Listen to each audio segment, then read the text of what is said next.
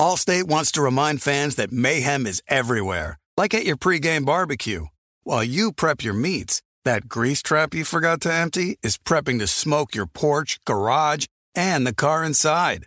And without the right home and auto insurance coverage, the cost to repair this could eat up your savings. So bundle home and auto with Allstate to save and get protected from mayhem like this. Bundled savings vary and are not available in every state. Coverage is subject to policy terms and conditions. We are welcoming a new show to iHeart and the DraftKings YouTube channel. It is called Point Game with John Wall and CJ Toledano. It's an insider's look at the NBA and the culture surrounding the league.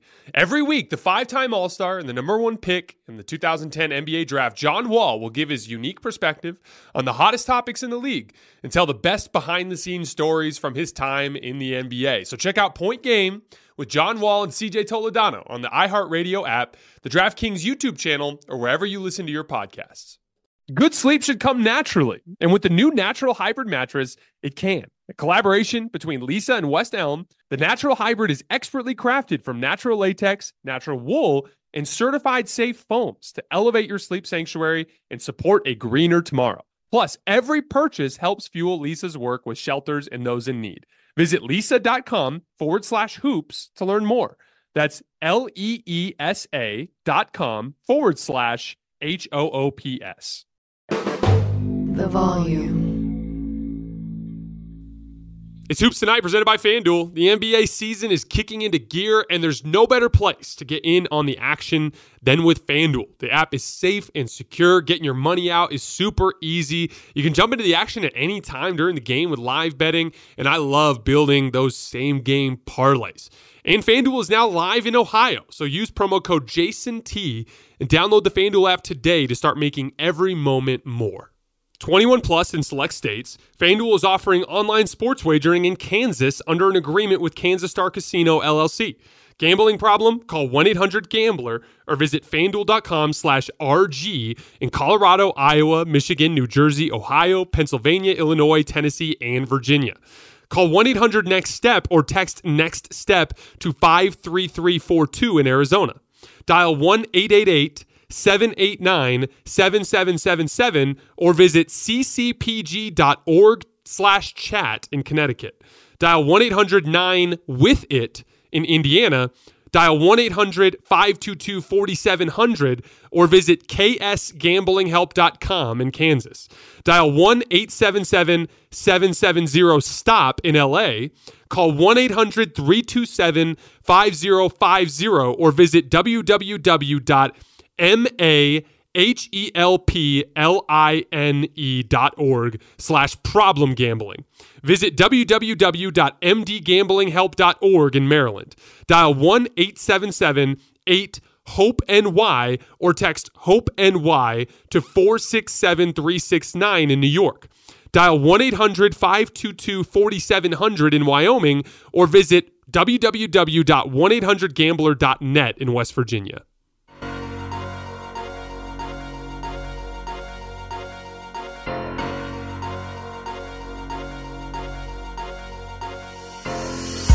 All right, welcome to Hoops Tonight, presented by FanDuel here at The Volume. Happy Friday, everybody. We are live on AMP. Don't forget, if you're watching on YouTube or listening on the podcast feeds, that AMP is the very first place that you guys can get these shows. We are going to go through 5 big questions, primarily focusing on the Eastern Conference, at least here at the beginning, with our guy Carson. Going to get into a bunch of good basketball stuff. You guys know the drill. Before we get started, subscribe to the Volume's YouTube channel so you don't miss any more of our videos. Follow me on Twitter at _JasonLT so you guys don't miss any show announcements. And if for whatever reason you guys miss one of these shows and you can't get back over to YouTube, don't forget you can find them wherever you get your podcasts under Hoops Tonight. On that note, let's talk some basketball with Mr. Carson. How's it going, man? It's good to see you.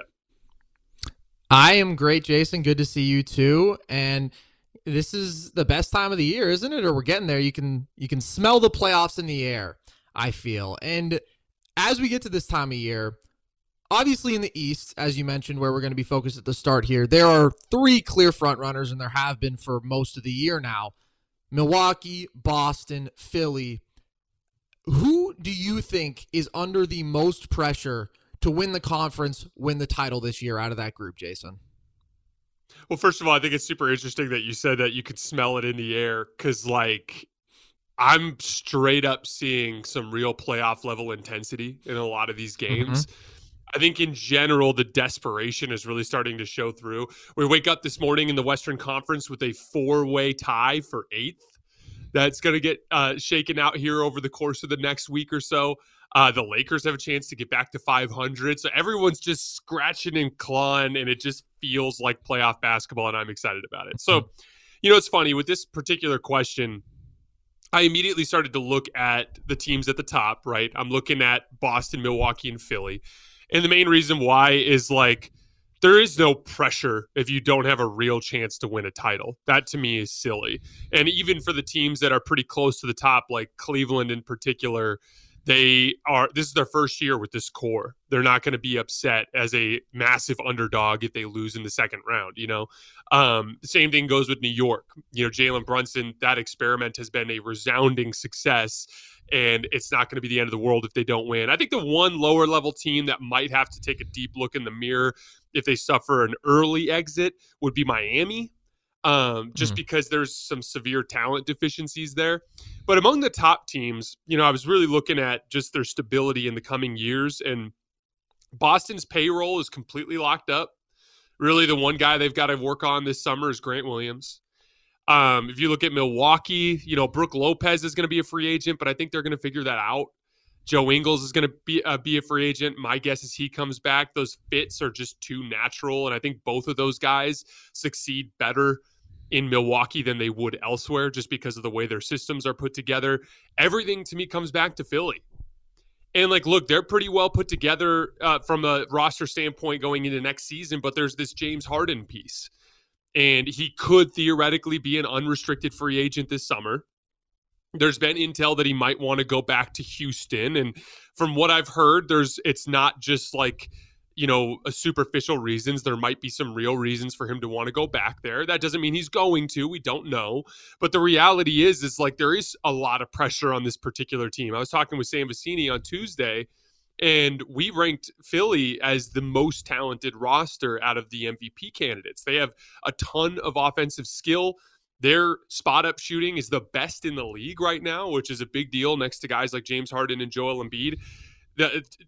This is undeniably the apex of Joel Embiid's career. He's playing better basketball than he's ever played. James Harden is having an excellent season, kind of like we thought he would. And so if for whatever reason they flame out quickly, specifically under a disappointing performance from someone like James Harden in particular, I think you could see this team go in a different direction this offseason. And so from that standpoint, there is legit pressure. I think a key thing to watch over the course of the last couple of weeks is them getting the 2 seed. If they get the 2 seed, not only will they likely have to avoid Miami in the first round, but also it puts them in a situation where they would have home court advantage in that second round series against Boston, which I think would be really important. What do you think, man? Well, I like that angle a lot because I think that you're absolutely right. If you're talking about the broader scope of where are these teams going, without a doubt, there is the most uncertainty in Philly and therefore real pressure. And also, if you look at it from a legacy perspective, I think that already Joel Embiid and James Harden in a vacuum are up there for the best players to never be the guy on a team to go to the finals. Obviously, Harden went there with OKC, but that was not a team that was led by him. And Embiid is only in year 7, but this is a guy who's back-to-back MVP runner-up and is now going to be right in that conversation again. Daryl Morey, one of the best GMs to never actually go out there and win a title. Doc Rivers, obviously, much maligned despite all of his career success because it's been 15 years since that title, and he's had a lot of playoff letdowns and disappointments. So I agree with a lot of what you've said. I kind of feel like, though, in a vacuum for this year, it is Boston, just because last year we looked at them. They were the best team in the league down the stretch of the regular season. They seemed to be the more talented team going into the finals. They lost. They got better this year. They improved the roster, adding your Malcolm Brogdons of the world. Derek White got significantly better. Jason Tatum got better. And they have been, from the very jump this season, the favorite. And now they've started to let things slip a little bit, but I do feel that there is a lot of pressure there. We have now some of the dialogue from Jaylen Brown about, hey, I want to be where I'm wanted. Like, who knows where things will go from here. Michael Jordan retired a Wizard, saying stuff like that. So although there is definitely more certainty there, it does still feel like this is a group that really wants to prove that they can win it all. Because last year was a great chance. This year it's going to be tougher to do it, but they're better. And I just feel that the consistency with which they have been at the forefront of that conversation, Boston's a favorite, there is definitely a ton of expectation to live up to there. A ton of pressure. Tatum wasn't good in the finals last year. I feel like you could argue either of those two, but I lean in a vacuum this season, Boston. That's super interesting, and you're kind of swaying me a little bit, Carson. Let's go. The Philly, there's undoubtedly pressure on Philly. There's the James Harden element. I didn't even think about the Doc Rivers element. That's an important part. If they flame out, you have to think that they're going to move off of Doc Rivers. The thing that would be interesting with Boston is, would you agree with me that with my opinion, that Boston from top to bottom, in terms of top-end talent to different types of player versatility to depth, that Boston has the most talent in the league? Would you agree with that? Yeah, unequivocally. Well, Milwaukee's close, right? But I agree. I think they're the most talented, yeah. They're at least among the most talented tier of teams in the league. So what would be really interesting is if they lost ugly, like in round 2 against Philly. Would you start to look at it as a situation with team construction and the lack of high-level playmaking? And I mean real high-level playmaking, not like, we've got not aggregate playmaking from what Tatum can do some nights, with what Marcus Smart can do some nights, and with what Derek White can do some nights, and with what Malcolm Brogdon can do some nights. I mean top-tier playmaking. Because if we go back through NBA history, it's like 2022, I got Steph Curry, who his combination of on-ball and off-ball playmaking is, I would argue, top tier. I've always jokingly, when I would say those top 4 playmakers, and I'd say Luka and Jokic and LeBron and Chris Paul, I'd always kind of throw Steph in as the honorary 5th because of his off-ball gravity, you know? And then I go back to 2021, and Giannis is a much better playmaker than Tatum or Brown. And I think that was a sneaky kind of storyline of his development, has been everyone looking at the shot, but really it was his passing ability that kind of turned things around for him. You know, I go back to 2020 and it's LeBron freaking James, you know. 2019 is a little weird, but it's Kyle Lowry, and he's a better playmaker than anybody on this Boston roster. 18-17, I've got the Warriors. 16, I've got LeBron. 15, I've got the Warriors. 14, I've got that Spurs machine. 13-12, I've got LeBron. You have to go back all the way to 2011 to find a team, and even then, it's like Jason Kidd was the guy that was running that offense. And so I think there would be an interesting discussion to have if Boston flamed out early about whether or not they would need to look to flip either Jaylen or Jason for a higher level playmaker, simply from the standpoint of the fact that that might be the only way they could reach that championship ceiling. This Boston team effectively is the point guard by committee type team. And it's just a question of whether or not you can win like that. What do you think? Well, I think it's a very interesting question. And I was skeptical of the Tatum Brown pairing for that fundamental reason. Like, if you go back to 2 years ago when they were a 500 team, right? And then the start of last year where they were 500 a quarter of the way through the season, my fundamental belief was you have to be, if you're going to be a great offense led by 2 wings, like in that Clippers model that we had seen work, right?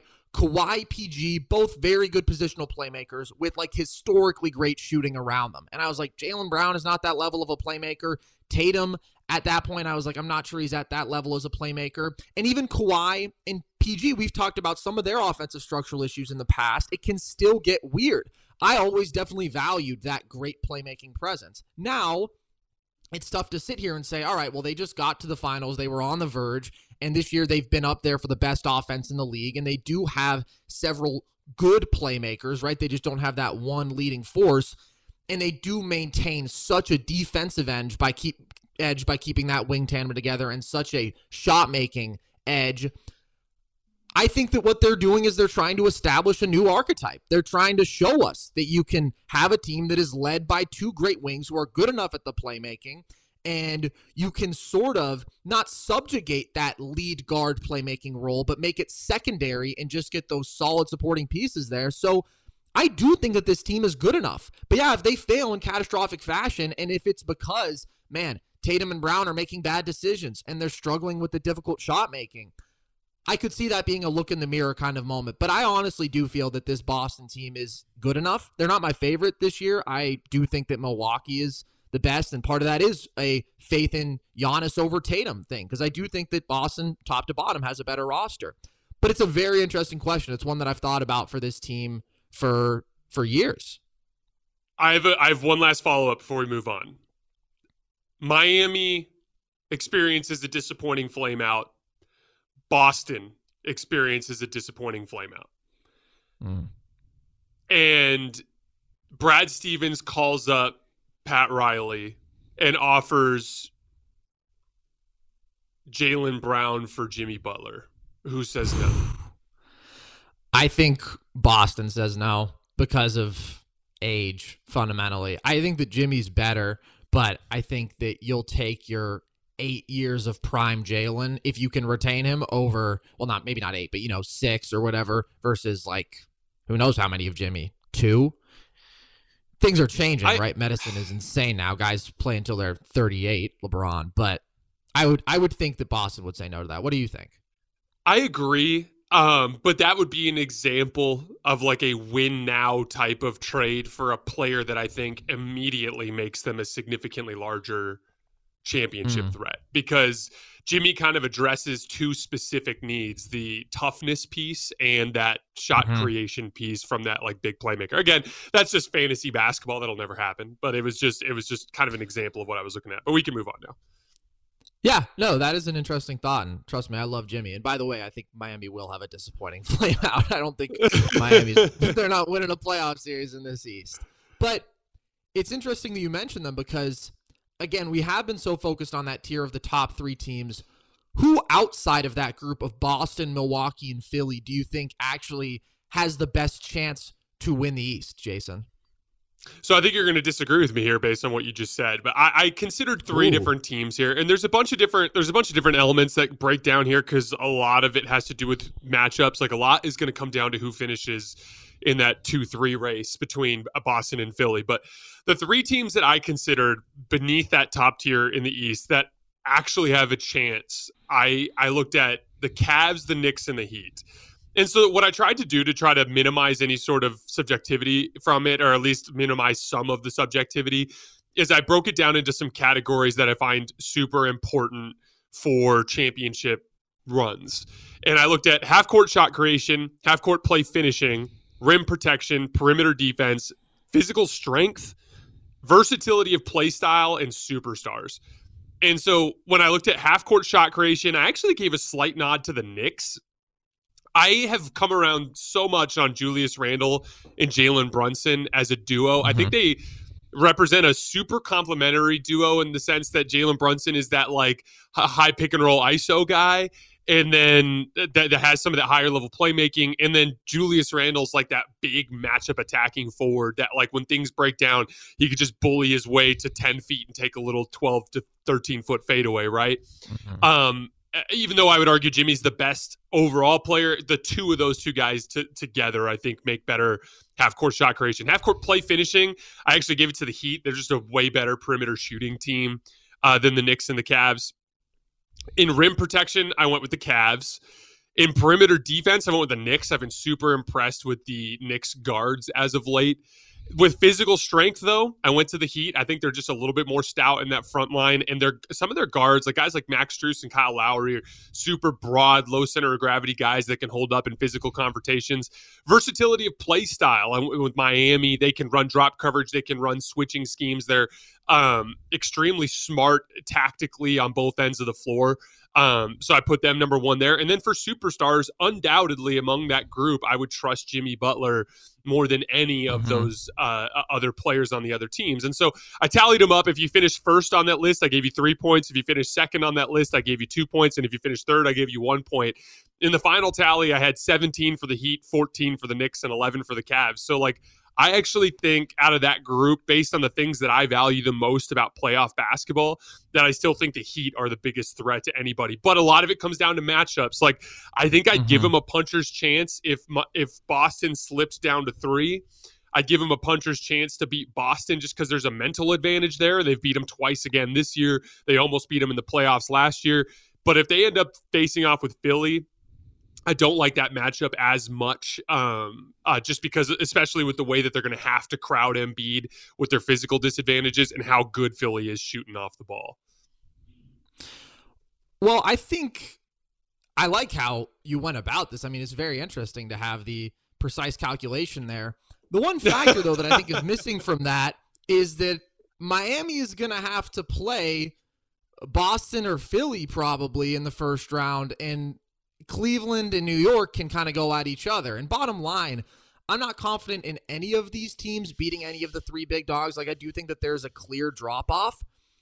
If I were to pick one, though, I think it might be New York. And I'm tempted to say Cleveland. I know that you're not a big Cleveland guy in the scope of contention. What I do like about them is I think they have the combination potentially of dominant interior defense and therefore dominant defense overall. Like, as much as they may struggle at the point of attack, they've been the best defense in the league or top 2 for basically the majority of this season because they have an interior tandem like nobody else in the league, and Mobley is an absolute monster with his versatility too, and dynamic perimeter shot making. Because who do you trust more if you're talking about below that true superstar tier to carry you through a playoff series or multiple playoff series than Donovan Mitchell? He's one of the most prolific playoff scorers of all time, and there's just such a dynamism of off-the-dribble shot making, attacking the rim.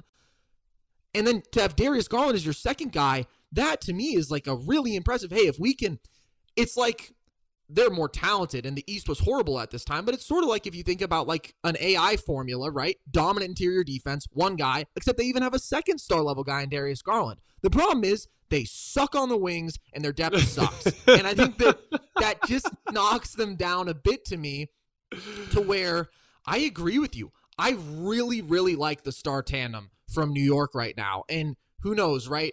Julius Randle has basically been defined by what level is he going to be as a jump shooter. He was all NBA because he was making his mid-range pull-ups. He was shooting well from deep. Then everybody decided he sucked because he was missing those shots. And guess what? He kind of did suck last year. Then at the start of this year, he was missing those shots. And then for the last 6 weeks or whatever, he's been blazing. And so I don't know how much I can trust that. But yeah, if he's dialed in, I love Jalen Brunson point blank. I trust him at all times.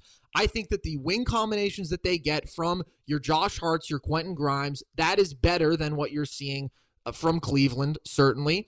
And they're a good defensive team overall. IQ, I just think they have more basketball players who I trust. And because they have that legit star tandem too, because I do see a relatively high two-way ceiling, it's like if Brunson and Randall are both putting up their 28 a night, which, yeah, it's kind of crazy, but they did it for a month, right? Like we just saw it pretty much. They would be probably the scariest to me because Cleveland's depth and wing play is just too lacking. Dude, Josh Hart has been such an interesting swing piece. He's so good at so many little basketball things that he just immediately makes teams better. Really quickly before you move on, Miami is 7-3 in their last 10, fourth in offense. Jimmy Butler, 27-7-6 on 59, 47, 86 splits with 2.1 stocks. Kyle Lowry's been back, and he just brings that little bit of playmaking out of high pick and roll to get the shooters the shots they need in the spots that they like. That was a big part of how they beat New York, was his late game playmaking the other night. And I do worry a little bit about their closing lineup.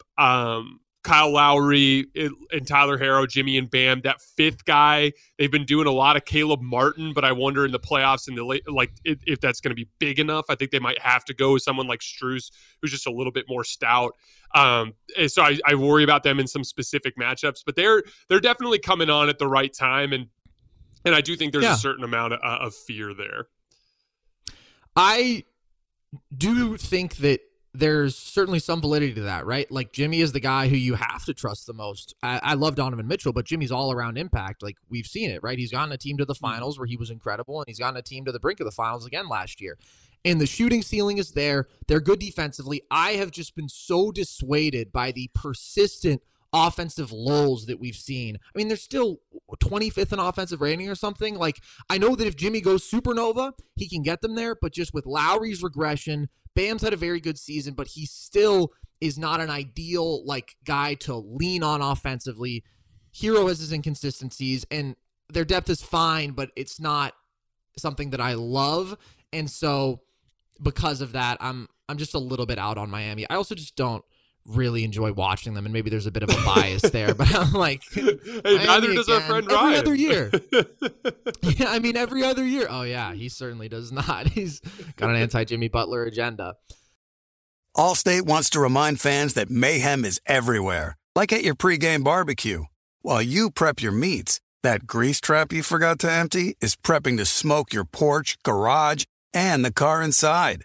And without the right home and auto insurance coverage, the cost to repair this could eat up your savings. So bundle home and auto with Allstate to save and get protected from mayhem like this.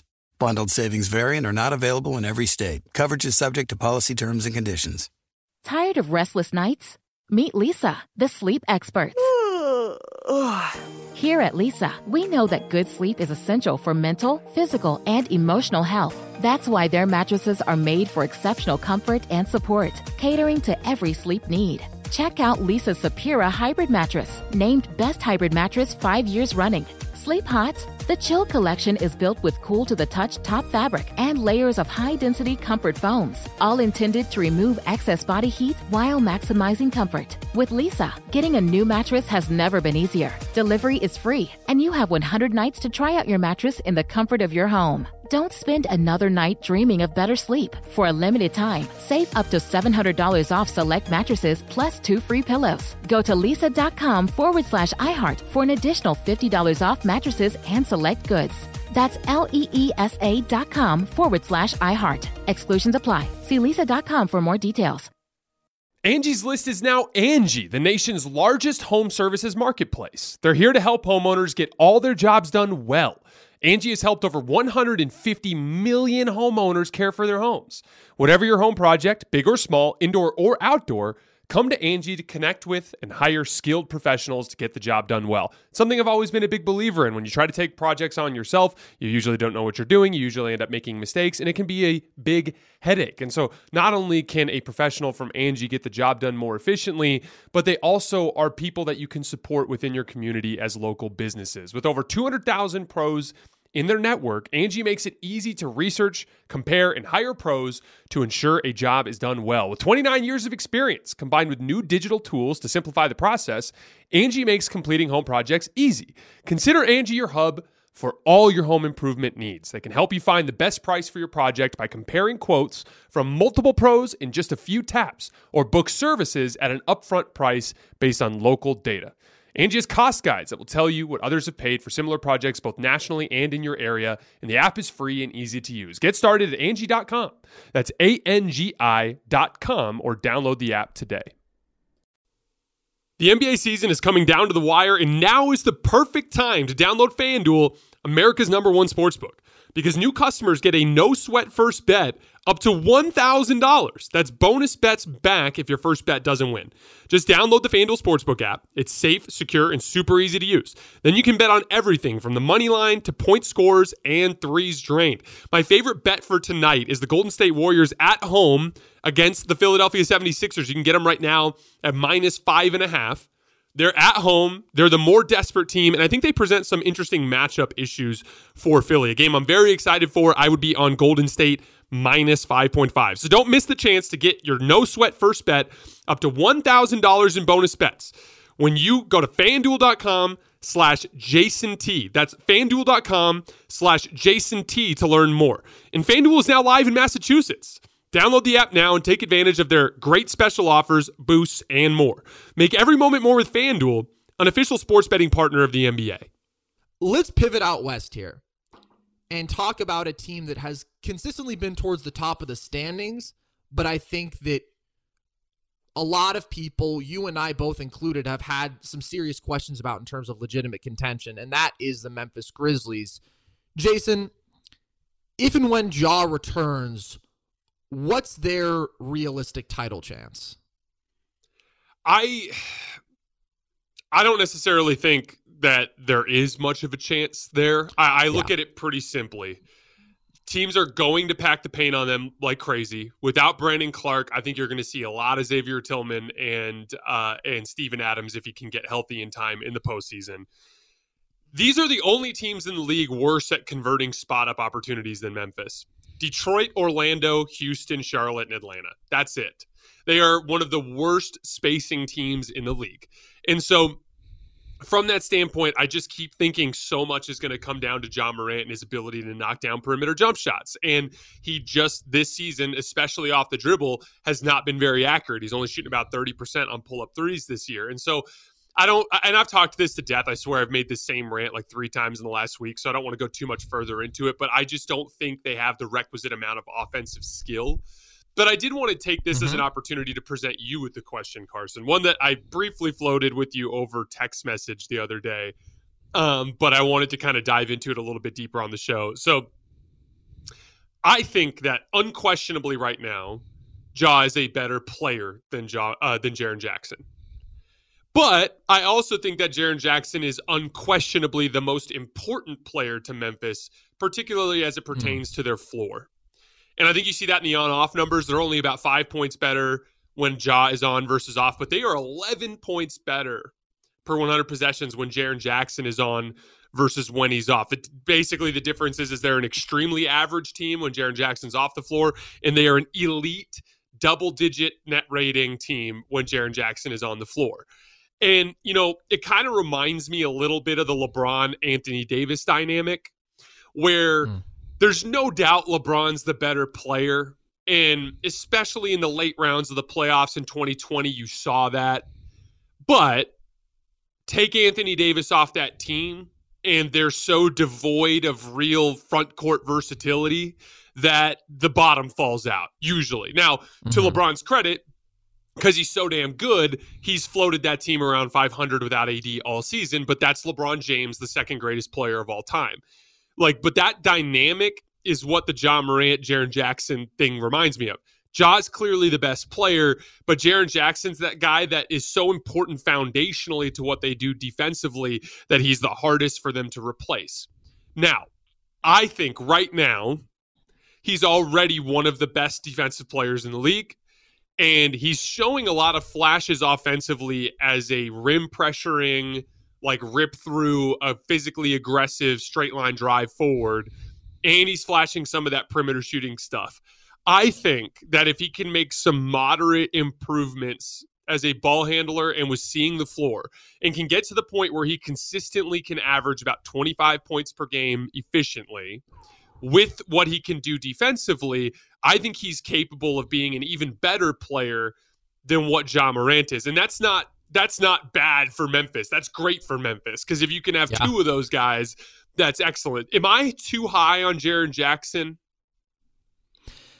I think if you're talking about him being up in that 25 a game range, that's a little higher than I'm comfortable with. And I will say he is a completely different player this year than he has been previously. Like last year, there were stretches where I would have said Jaren Jackson Jr. was an offensive negative because he shot the ball very poorly. He was a playmaking zero. But most importantly, and this was my biggest issue with him, was he was soft, right? He was this 6'10", big, quite athletic guy who could handle the ball, and he was addicted to his floaters, and he wasn't good at them. Now I think you've seen him this year be consistently more aggressive, more physical. He's getting all the way downhill more, and he's making those floaters, those push shots. Like in the paint outside the restricted area, he shoots better than 50%. That's a pretty elite mark, and he's hitting his threes. So my questions with his ceiling are more related to how much can you entrust him with offensive responsibility when, to me, he really does feel like, hey, Triple J, go attack this mismatch, right? And there's a lot of mismatches for him, but his playmaking is just not there. I mean, he's still under an assist a game as a guy who's putting up his 18 a night, and a lot of the times, guys grow into that skill set, right? The more they handle the ball. I just don't know how much Triple J is going to be entrusted with that because he's not a wing, right? He's a 4 who can get downhill because he handles the ball pretty well, and he's big and strong and athletic, and he has that touch finishing. So that's one of my concerns. And then the other one is just, it really is get to the rim or knock down a three with him. I mean, he does have the floater game, right? But there's certainly no pull-up jump shooting from that mid-range element, which I do just think if you're talking about 25 point per game scoring, elite scoring like that, it does help to have. I could see him getting to 20, 22, and at that point, there is an argument to be made because what I would say is Triple J is at that point like an ideal number 2, right? Because he's elite defensively and he's going to be efficient and pretty darn productive offensively, and he's not going to step on the toes really of your primary guy because he's going to get his stuff quickly. But there is still a value that a John Morant can bring, even with his at times efficiency issues and his defensive issues. Playoff career for Ja, he's averaged 28 points, 9 assists per game, solid efficiency, but you just feel it. In certain series, in certain games, it's like, man, he's the thing keeping them alive offensively because he just keeps coming at you. There's a physical imposition. There's a playmaking that feeds off of his rim pressuring. There's a relentlessness getting to the line, which is always good, valuable, efficient offense to have. And that is like a value that a Triple J just could never reach to me. You need your Ja Morant, I guess, is what I'm saying here. You need your perimeter driving force, and their values are just very different. Triple J could be the ideal complementary guy. Ja could be a not top-tier top guy, but a guy who can, in a specific run, take you pretty far, I think. So I don't think you're crazy for saying that Triple J could be the better guy in a couple years, but I'm not quite as high on him as you are. Well, and again, it's not one thing or the other. Like, ideally, you have both. And I think that, right. Again, I'm just saying I'm high on Jaren Jackson. And to me, again, like, even if Jaren Jackson were to supersede Ja Morant in total basketball value, which I actually think it's a little closer now than people are willing to admit. But even if he were to supersede him in overall basketball value, Ja Morant will always represent the ceiling. The same thing goes with LeBron James. Like, the truth of the matter is like, they can't do anything without Anthony Davis. He's so important to them as that foundational piece, but they are not hoisting the trophy in 2023 unless LeBron James goes on another vintage playoff perimeter initiation run. Like, that's just the reality. This year and in the future, nothing works unless Ja Morant can reach that same level offensively as a perimeter initiator. But the reality is like I've talked a lot with Memphis this year. Don't think they can do it this year. Flat out, don't think it's even on the table. But I am a huge believer in this core moving forward. The dynamic of that, like you called it, the Allen Iverson dynamic, but that Ja Morant with the outstanding interior defense, with that Dylan Brooks, the guy you could throw at the other team's best player. If you bring in the requisite amount of offensive skill to supplement those guys in the rotation, I think that they can absolutely win an NBA championship. This is not like, I actually think Cleveland has some significant limitations. They don't have that same level of like physical girth, in terms of like just their ability to hold up in the super physicality environments. I'm actually a little higher on Memphis long-term, even though I think Cleveland's better now. And so again, it's more just, to me, it's just a point of optimism. I am super high on Jaren Jackson, and I think it puts him in a good spot moving forward. I love how you put it. That was exactly what I was trying to say. Triple J can be the more valuable, better overall player. Ja will always represent the ceiling. They will always need that offensive engine to even get in the door. But yeah, Triple J could do some special stuff. I mean, it's like you said, he's already up there for the best defensive player in the league. And I agree with you about Memphis's issues. Not a good enough half-court offensive team. Not skilled enough offensively. I love Desmond Bane. He's a step in the right direction. It's still not quite enough with their spot-up issues. And Ja also hasn't been good enough this year when he's been out there. Just point blank. His pull-up jump shooting hasn't been good enough. He hasn't been efficient enough, and they need him to be great. So let's talk now about another story that has sort of gripped the NBA, and it's not the first time that it's happened, but Mario Chalmers came out and said on a podcast, as former NBA role players love to do, talking about NBA greats, and said that people don't fear LeBron. And we've always heard this, right? People don't fear LeBron. No Chill Gill came out and said, you're not scared of a guy who's going to give you 29, 9, and 9. I probably would be, but why is there this narrative, Jason, that players don't fear LeBron. What's your take on it? Carson, can you do me a favor while I'm ranting in an infuriating fashion? Can you look up for me how many times LeBron James scored 40 plus in the 2018 playoffs? If I remember correctly, it was 8. So, okay, this I'm so glad we're finally getting around to this. This has been irritating me for about a week, but we just haven't had an opportunity just because of how crazy the basketball has been all the time. So here's where I'm at. I think people have, and maybe it's just time, I don't know what it is, but for some reason, I think people are forgetting just how dominant LeBron James's playoff resume is. It's not the same as MJ's, but it's pretty damn dominant, certainly within this era. He has 4 championships. The only players that are comparable are the Warriors core, and they did it when they added Kevin Durant to the team, and they haven't been nearly as successful without him. He has 4 finals MVPs. The closest is Kevin Durant or Kawhi Leonard with 2. He has 10 conference titles. The closest is the Warriors core with 6.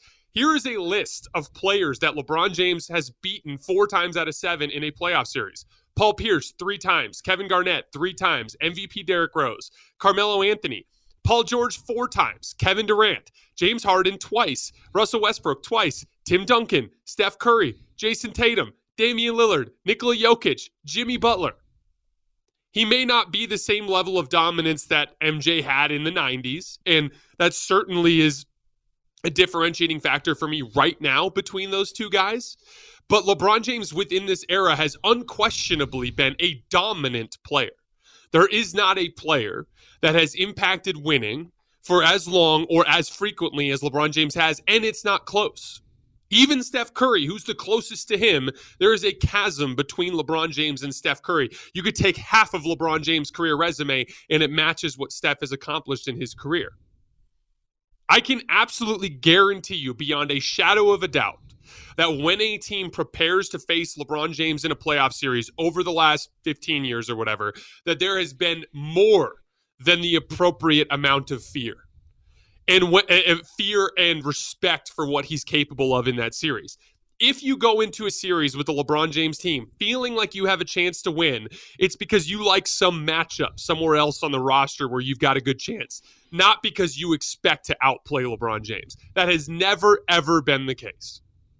And that's the same type of appropriate fear that existed for MJ. Look, I still have Michael Jordan as my greatest of all time. And I think LeBron James needs to do more to surpass him. But the reality is it's getting closer and closer. And right now, it is very close. And the closer it gets, the more people have to go away from real basketball arguments and start relying on these completely meaningless platitudes like random abstract concepts like fear. And this fear thing is just the latest example of that. I think I agree with a lot of what you've said. I do think there's a dynamic of this that is, it's about archetypes. People, when they talk about fear, they, I think, favor a couple things.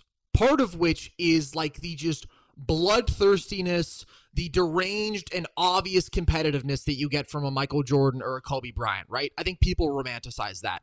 It doesn't have to do with how great you are as a basketball player when LeBron James is still absurdly competitive and is never going to shy away from the moment. But there is just that romanticization of this guy is going to come right at me. He's going to come at my throat. He's going to isolate, right? And I also think that there's a skill bias with all of this where people talk about being so scared of a Jordan, of a Kobe because of difficult shot making, because of, hey, I'm going to take you to the post. I'm going to pivot 6 times. I'm going to pull out a crazy spin. And I'm going to nail this shot right in your face. And it's relentless, right? And I just think that people revere that. But oftentimes, basketball is about making the right play. It's about creating your high probability looks, getting downhill for a layup, creating an open 3 for a teammate. And who has ever done that better in the scoring playmaking combination than LeBron? Nobody, in my opinion. So it's not about actual basketball. You're right, because even if it is about, well, he's not going to come right at you and, drop 40 on you. As you said, it was 8 times in the 2018 playoffs. Well done. He is undeniably one of the greatest scorers we've ever seen. And by the way, I don't know. I'd be pretty scared of a 260-pound freight train coming at me and over again. You think Steph in the 2018 Finals Game 1 was like, oh, LeBron? He's going to try me again? Yeah, we'll see how this goes. Like, it's an absurd thing. And it's the same thing where, like, for 15 years, it's been a topic of, is LeBron wrong for passing the ball to the open guy on the last possession? People have an idea of what makes a great basketball player in their mind. And I think a lot of it is because Michael Jordan was the dream. He was perfection. And so it was like whoever can get closest to Mike is the dream, therefore. But it's not necessarily true. Like, LeBron is effectively equally great, just in a different way. You know, it's interesting because even if we try to define this abstract concept of fear, like if you asked me to try to explain the impact that fear could have on a basketball game, the best thing that I could do to describe it is having your opponent play below their capability simply because they lack confidence in their ability to beat you. And I have literally seen that happen dozens of times in LeBron James's career. Like, I go back and I look at, I literally watched LeBron James in 2020 after Kawhi Leonard, one of the very archetypes of players that you described as the type of person that we naturally associate with this type of fear, fail to put the Denver Nuggets away. I watched LeBron James do it with what Kawhi is best at, pull-up jump shooting. Earlier in that playoff run, I watched him deliberately target Russell Westbrook in athleticism plays. LeBron has hardly hunted chase down blocks in the last half decade. He had like 4 of them against Russell Westbrook just to prove a point that, like, hey, you're the most freaky athlete of your generation. I'm older than you and I'm still more athletic than you. You know, I go back to 2018 and I watch a Toronto Raptors team that had won, 59 games, that was favored to win the series, and I watched LeBron suck the life out of them in 2 games in Toronto on their way to the sweep. They vastly underperformed their potential because they simply did not believe they could beat him, even though they had a better team. That is that same type of fear. I go back to 2015 and 2016 when LeBron beat the Warriors and damn near did it without Kyrie and Kevin Love.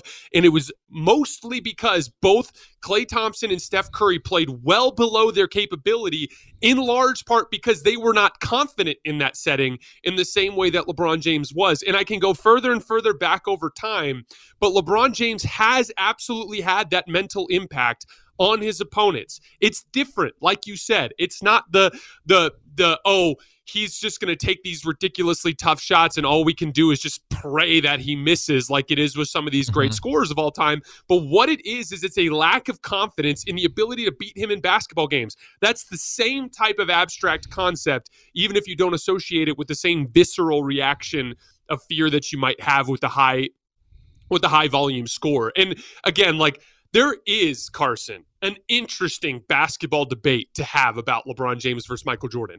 They're 2 completely different archetypes. Their team constructs throughout their career are so different. Like, I think if LeBron James had Anthony Davis from the time that he entered the league, he'd be his Scottie Pippen, and they'd play together for 12 years. But you know what? That's not how it worked. He didn't find a legit co-star until Dwayne Wade, who immediately broke down. And then he found Kyrie, and then he broke down mentally and physically. And then he found Anthony Davis, and he's breaking down physically. Like it's been a completely different career arc. There is an interesting conversation to have to dive into all those elements, but instead it's like, oh, but what about the fear scale? And it just makes everybody dumber, and it's completely dishonest. And it's a big part of why I don't really enjoy discussing LeBron MJ unless I'm talking with someone like you, Carson.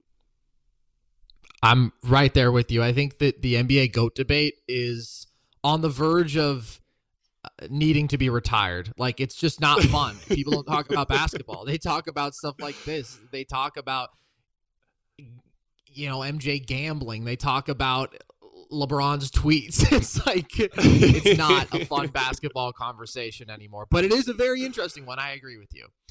Last thing we're going to touch on today, Trae Young came out and said after the Timberwolves game, which they narrowly lost, quote, refs should be held more accountable, and apparently implying like money, suspensions, etc. Just like us, they shouldn't get "we missed it" passes. What do you think about that, Jason? Well, first of all, if there is one player in the league that I never want to hear spearheading the conversation about officiating, it's Trae Young. Look, here's the thing. We haven't discussed a lot of Atlanta Hawks this year, in large part because they're terrible, but also because I hate watching that team.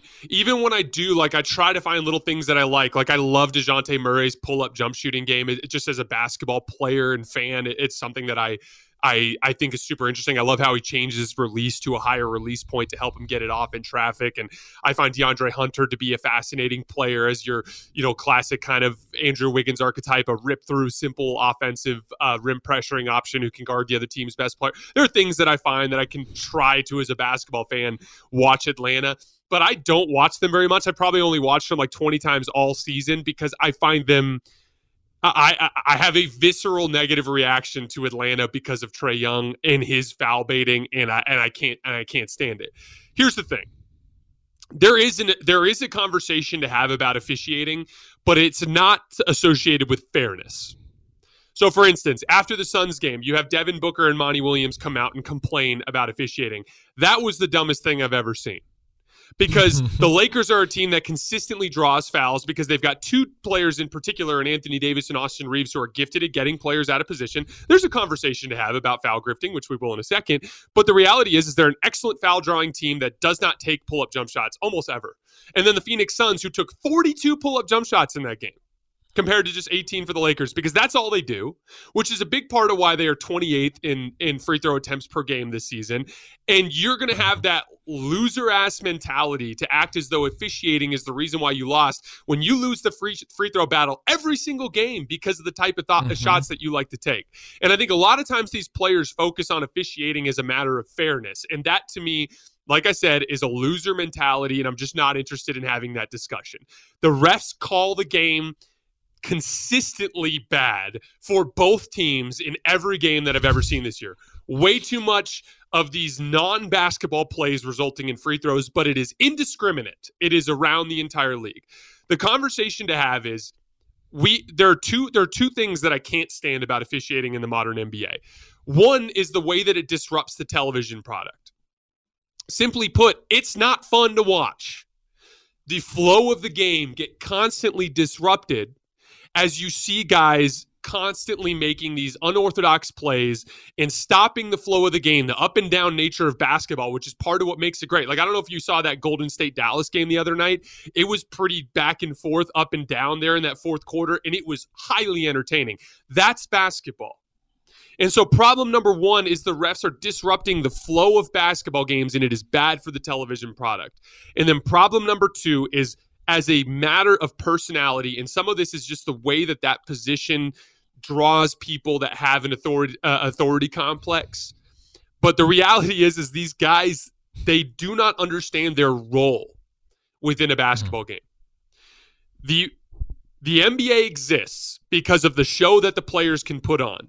You need the owners as a structural element to make it all work. They're the business guys. You need the media because they are what market the players to the fans. That's important. And you need officials because they are what keep the game fair and organized, correct? But all three of those, owners, media, and refs, they need to stay out of the center of focus. The players always have to be the focus because they drive all the revenue. The only reason any of this works or makes any money is because we enjoy watching Steph Curry play basketball. And the refs so don't understand that concept, and more often than not, they push themselves to the forefront because they view themselves on equal footing to the players. And that is complete crap. And so they have to figure out how to fix the issues with the way that the rules are interpreted to keep the flow of basketball games better. But they also have to find a way to filter out these dudes. And it's not all of them. I would venture to guess that at least half of them are well-meaning and understand their role. But there are way too many celebrity officials in the NBA, and that to me is a problem. They care too much about their personal impact and fame on that stage, and it's bad for the game. It's always been that way. There's always been that dynamic, right? Joey Crawford, Dick Bavetta, Scott Foster now. Egos certainly can get in the way. I think that you're absolutely right on a lot of this. Like, I agree that the game should be officiating differently, but I think that the biggest takeaway for me here is that people have turned so much, and I think that this has really gotten worse with the legalization of sports betting in more places, and therefore sort of the idea that we can jump to, oh my God, people have money on this, everything is rigged. Just the immediate blaming of officials for any outcome, right? The idea, we saw it in the football season. Oh my God, that roughing the passer penalty in the Bengals game, how horrible. And then obviously the Super Bowl was sealed also by a call that some people felt was controversial. Like, and there's just a complete willful ignorance in this. Like, in that game, Trae Young took as many free throws, 16, as he did shots. And a vast majority of those are elicited from non-basketball plays, flailing, just throwing up shots, hoping he gets that little bit of contact on the hip. He is the inventor, effectively, of, okay, I'm gonna get this guy in jail out of the pick and roll. He's on my back, right? He's stuck there, and I'm gonna jump back into him, and that is, at times called a foul. They've tried to change rules because of Trae Young's exploitation. So it's just completely unaware. The Suns game, you're absolutely right. They've been outshot by a dozen or more free throws in 4 of their last 6 games, and it's because they're dead last in restricted area field goals. And the Warriors just won a title in which they were 26th in free throw attempts because they're a pull-up jump shooting team like the Suns. The notion that you have to win the free throw battle to win the game is completely false. You win basketball games in different ways. The Suns aren't getting screwed. It's not their play style. They're not physical. And by the way, they're the 4th most foul-prone team in the league. And by the way, the Lakers, as you said, are one of the most prolific teams at drawing free throws because they're big, they're physical, and they do have those guys who can get people out of position and elicit those fouls. So it's just very frustrating to me. I mean, Trae Young saying something actually makes my blood boil because it's like, buddy, you are the problem. Like, you are the embodiment. Luka insinuating that the refs were paid, it's like, Luka's also in that top tier of, let me manipulate the refs, let me draw this questionable foul that is called by the books right now, but isn't good for basketball, not a basketball play. It's very frustrating, and I think that we need to have a real referendum here on, hey guys, this isn't the 2002 Western Conference Finals, right? Like, this is not, that might be illegitimate. It's just bad rules and an honest bad call every once in a while, but you can't threaten that with, sending these guys to the gallows. Like, that's absurd. You don't get punished for messing up, honestly, as a player, beyond the result. Refs are doing their best. It's just, I agree with you. There's bad rules, and Trae Young is an exploiter of those bad rules. The whole thing is just one giant intellectually dishonest debate. Because I'm so glad you said that. Like, that's just one part of the game of basketball. I literally talked about this in our last show, after Warriors Mavericks. Like, there are usually at least a half dozen things that go horribly wrong in a basketball game, and sometimes all 6 of them go against you. Like, there was what was that Rockets Warriors game that won a couple of years ago when KD was still there, when he stepped like 4 feet out of bounds on the baseline and the ref didn't see. Like that's just. That, to me, is overcoming adversity. It's no different than you guys in your life. Over the course of the next month, you're going to have 2 or 3 hand grenades lobbed into your life. Like, that's just the reality. Like, you're going to be crawling, going through your day, and you're going to get a phone call, and it's going to be something really shitty. And you're going to have to find a way to, like, deal with that as you go through the rest of your day. And, like, this idea that it's going to be this perfectly fair, static environment is so silly to me. I saw that Lakers stat going around yesterday where it was like the Lakers have by far the biggest free throw differential in the league this year. And it's like basic research. They're the only team in the league that is great at not fouling and drawing fouls. The second best free throw differential team in the league was the Miami Heat, who is 17th in getting to the foul line. It just so happens that they're the one team that does both well. And people will be like, "Oh, but the Lakers are terrible. Why would they suddenly be good at that?" It means nothing to be good at drawing fouls and be good at defending without fouling. You can do those things and also suck. You know how I know? That was the Lakers all year. They were a terrible defensive team, in large part because Anthony Davis was out. They were a terrible defensive team who also didn't foul. That's possible, right? Like, it's just, there's so many moving parts in basketball games. And it just, again, I go back to that loser mentality thing. Like, no one cares about your specific struggles because they've got their own struggles. Like, and no one cares that you don't have DeAndre Ayton for a big game because their big guy's been out for a long time. Like, everyone's dealing with adversity in this season.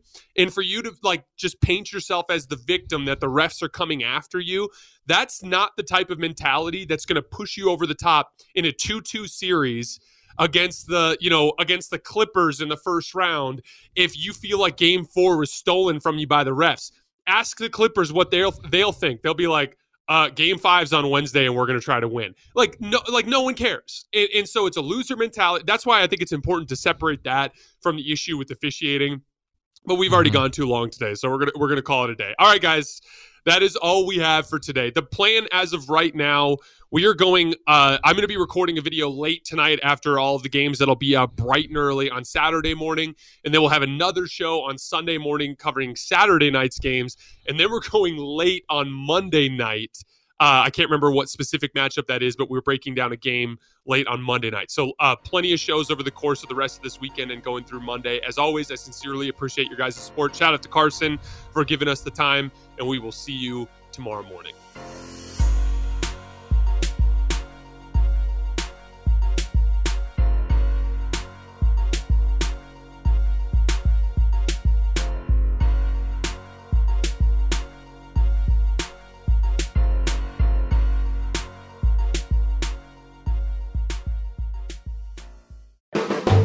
The volume. Allstate wants to remind fans that mayhem is everywhere, like at your pregame barbecue. While you prep your meats, that grease trap you forgot to empty is prepping to smoke your porch, garage, and the car inside.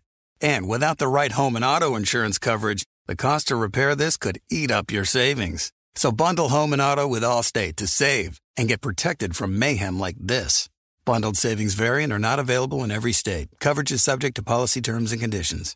Good sleep should come naturally. And with the new Natural Hybrid mattress, it can. A collaboration between Lisa and West Elm, the Natural Hybrid is expertly crafted from natural latex, natural wool, and certified safe foams to elevate your sleep sanctuary and support a greener tomorrow. Plus, every purchase helps fuel Lisa's work with shelters and those in need. Visit lisa.com/hoops to learn more. That's LEESA.com/HOOPS. It's Freddie Prinze Jr. and Jeff Dye back in the ring. Wrestling with Freddie makes its triumphant return for an electrifying 4th season. Hey, Jeff, are you ready to rumble our way into an all-new season of Wrestling with Freddie? You better believe I have. I've been practicing my body slams, and I'm jacked. All right, don't go injuring yourself now. We'll be highlighting the best stories and matches of the week in wrestling from AEW, WWE, and have one-on-one talks with the best talents in the world of pro wrestling. Listen to Wrestling with Freddie on the iHeartRadio app, Apple Podcasts, or wherever you get your podcasts.